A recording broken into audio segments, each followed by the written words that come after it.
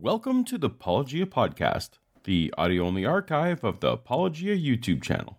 Note that some content was designed to go with visuals, but the imagination can be a powerful thing.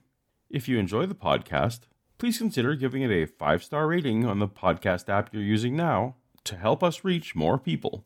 Or, since this endeavor is ad-free, consider going a step further and supporting us for as little as $1 a month at patreon.com/apologia. But for now, let's get to the episode. Part of the Evolution Exposed series. Posted August 31st, 2020, titled Irreducible Credulity. We are putting on a conference called Evolution Exposed. We pulled in experts on the subject of evolution For a total of 11 speakers. and gave them just 15 minutes to give us their best. And on top of all that, a 1-hour Q&A panel session. You're going to love Evolution Exposed. Anyone can refute evolution. Zoo to the zoo to me and you. Call that a fairy tale. Not allowed to ask questions. It made evolution look ridiculous. Shows the foolishness of atheism. I knew I was going to get corrected. No, I wasn't even listening to your answer, Eric. This guy might be coming for you. Welcome to Apologia, and another installment of Evolution Exposed, our claim-by-claim investigation of the Creation All-Star Mega Seminar. If you'd like to catch the series from the beginning, tap on the playlist above my head. Previously, Ray Comfort had attempted to cast doubt on specific scientific findings by calling into question the character of a person in the past who helped to popularize and advance the findings. This would be akin to arguing against gravity, because Sir Isaac Newton was rude at parties. But that's behind us now, and Ray is moving on to what he seems to think are rhetorical questions about body development. Another question I've had for years about evolution is this, and I've asked many people that say they believe in evolution, especially atheists. Why especially atheists? Of all the people in the world who accept the scientific facts and basis for evolution, far more of them are Bible-affirming Christians than are atheists. In future episodes, I hope we'll have some evolution-affirming Christians join us. But always remember that accepting biological evolution isn't an attack on God. It's just accepting the clear evidence of our history, whether a supernatural hand was involved or not. So where did the eye evolve from? Can you explain the eye to me? If you've got someone who believes in evolution, just press them for a minute and tell them that the eye cannot function unless it's fully formed. If the eye isn't fully formed, it can't see. It's very complex, 137 million light-sensitive cells. It needs to be fully formed to function. So ask them, when the slowly straightening up ape began to walk, how did he see if the eye wasn't fully evolved? Because the eye needs to be fully evolved, and if it took millions of years to evolve, how did he see? The Descent of Man postulated that human beings and modern great apes share a common ancestor, which in turn shares a common ancestor with all modern primates, which in turn shares a common ancestor with all living mammals, and so on. Since each of these mammalian descendants of a common ancestor have eyes, even those that are quadrupedal, it would also be theorized that their common ancestor already had eyes long before any of them began adapting to a bipedal lifestyle. Therefore, there would be no need for an erect individual to evolve an all-new set of eyes. They would merely use the set they inherited from their ancestors, which is known as the vertebrate eye. If Darwin's theory of common descent is correct, then the eye must have formed over time with each modification to the system being useful to the organism. This would also imply that we can remove individual parts one by one with the remaining structure still retaining function. The first thing we can immediately remove from the human eye is the lens. Without the lens, the eye can still make out rather detailed images, but with less definition. In case you doubt that this structure can even be used for sight, look no further than sea snails, blue crabs, and other invertebrates which all possess this precise eye. In fact, some species like the blue crab will occasionally develop a lens in their lifetimes due to the remaining mineral deposits after molting. All of these species retain gelatinous fluid within the eye, which also helps in focusing. But if we remove the gelatinous fluid from the eye, we are left with a simple pinhole camera like the one found today in species such as the nautilus. This type of eye has far less acuity than its descendants, but it does offer directionality based on which photoreceptors are stimulated at any given time. Reducing the size and area of the rear surface of our pinhole camera, we are left with a simple divot which offers limited directionality, but directionality nonetheless. We see this kind of eye today in planarians and other flatworms. From here, all we need to do is reduce the number of photoreceptive cells one by one until we are left with a simple eye spot.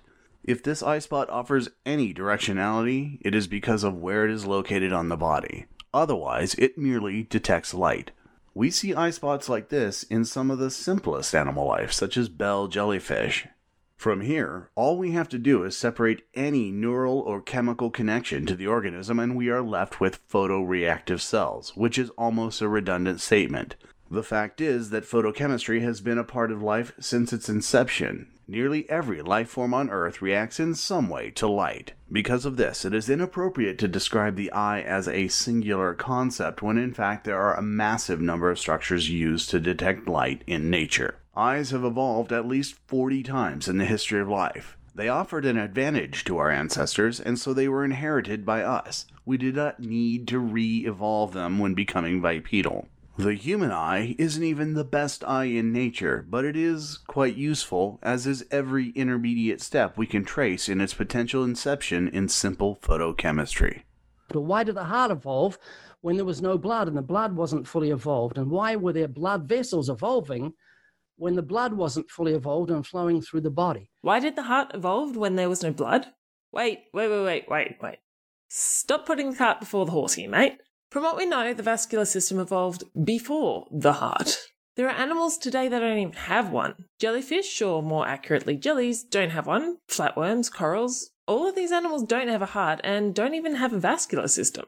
Then you go to the other spectrum and there's animals with more than one heart, such as cephalopods like squids and octopuses. They have 3 hearts. The point of a circulatory system is to move fluids with gases dissolved in it around the organism. The bigger an organism got, the volume also became bigger, but at a proportionally faster rate. Specifically, as a solid 3-dimensional body enlarges, its surface area increases in proportion to the radius squared, whereas its volume increases to the radius cubed. This leaves an upper limit to how big a cell can get because gases, more specifically oxygen, can only get so far into a cell. So it made sense after a while a single-celled organism becomes a multi-celled organism to allow it to become bigger. Then the same thing happened, only on the macro scale, which is why the vascular system evolved. That helped with transferring these essential gases while allowing the organism to become bigger. Some circulatory systems don't even require blood. In the case of primitive animals, such as jellies, flatworms, sponges, and corals, their circulatory system is that of seawater flowing through their bodies, so technically speaking, they have no circulatory system. These animals are called coelomates. These creatures use simple diffusion across the skin and gut and throughout the intercellular medium. Other, more complex animals use a blood vessel system, either open or closed. An open system is where blood bathes all the organs and cells directly, where a closed system is where the blood is contained to blood vessels. Using the molecular clock in living animals, scientists were able to trace the first animal that would have had some sort of vascular system to around 600 to 700 million years ago. This animal, as I said, probably didn't have a heart. The way it was able to use its vascular system was through peristaltic muscular movement, similar to the wave-like contractions your intestines or esophagus muscles use. As animals became more active and more complicated, the simple system the earliest animals used didn't work well enough, so selection pressures encouraged the evolution of the heart. There are multiple examples of convergent evolution in regards to the heart. In arthropods, for example, have an organ called the dorsal vessel which pumps blood in one direction only, to the head. While you might not want to call it a heart, it serves a similar purpose to one. Cephalopods have a closed circulatory system that takes oxygen from the gills and moves it to a ventricle, which then pumps it around the rest of the body. However, other mollusks, such as a clam, has an open circulatory system. Vertebrates have even evolved more complicated circulatory system and include the epithelium cell lining in the vascular system. One suggestion as to why this lining is found is because it reduces energy use as it is smoother than vascular systems without this lining. If we were to go by our DNA, the Drosophila or the fruit fly genus has a gene that they've called Tin Man. This gene is orthologous to our own gene NKX25. Orthologous means that it is a gene that is similar in sequence to another gene which codes for a similar function which suggests that they originated from a common ancestor. So that's your sexy word for the day. So once the gene for a vascular system evolved 600 to 700 million years ago, as animals became more complex, selection pressure for a more complicated system also evolved. This is how we ended up with such a huge variety of hearts and vascular systems. There's no mystery here. These jabs at evolution would fall under the umbrella of irreducible complexity arguments, sometimes posed by creationists, which were once the flagship of the intelligent design movement. But over and over again, systems proposed to be irreducibly complex have been demonstrated to come from a progression of small refinements, and sometimes repurposing of existing parts to fulfill new functions. Irreducible complexity thinking suffered its grandest setbacks when the idea was adjudicated in the courts in the 2005 Kitzmiller v. Dover trial. The judge, himself a Bible-believing Christian, weighed months of testimony and argumentation and ultimately declared intelligent design and irreducible complexity to be non-scientific in the eyes of the law. I'd highly recommend this great documentary produced by Nova for the full story. Huge thanks to today's science communicators, Tony Reed, a personal inspiration to me and the creator of the invaluable How Creationism Taught Me Real Science series here on YouTube, and Nervardia, one of the best new channels in the world of scientific learning and skeptical thinking. Check out the links in the description and tell them that Paul Gia sent you. Up next on Evolution Exposed, Ray invites us to add to that the insanity of atheism. Ray seems confused about the connection between atheism and evolution. But the Book of Ray's confusions would take many volumes, or at least videos. See you there.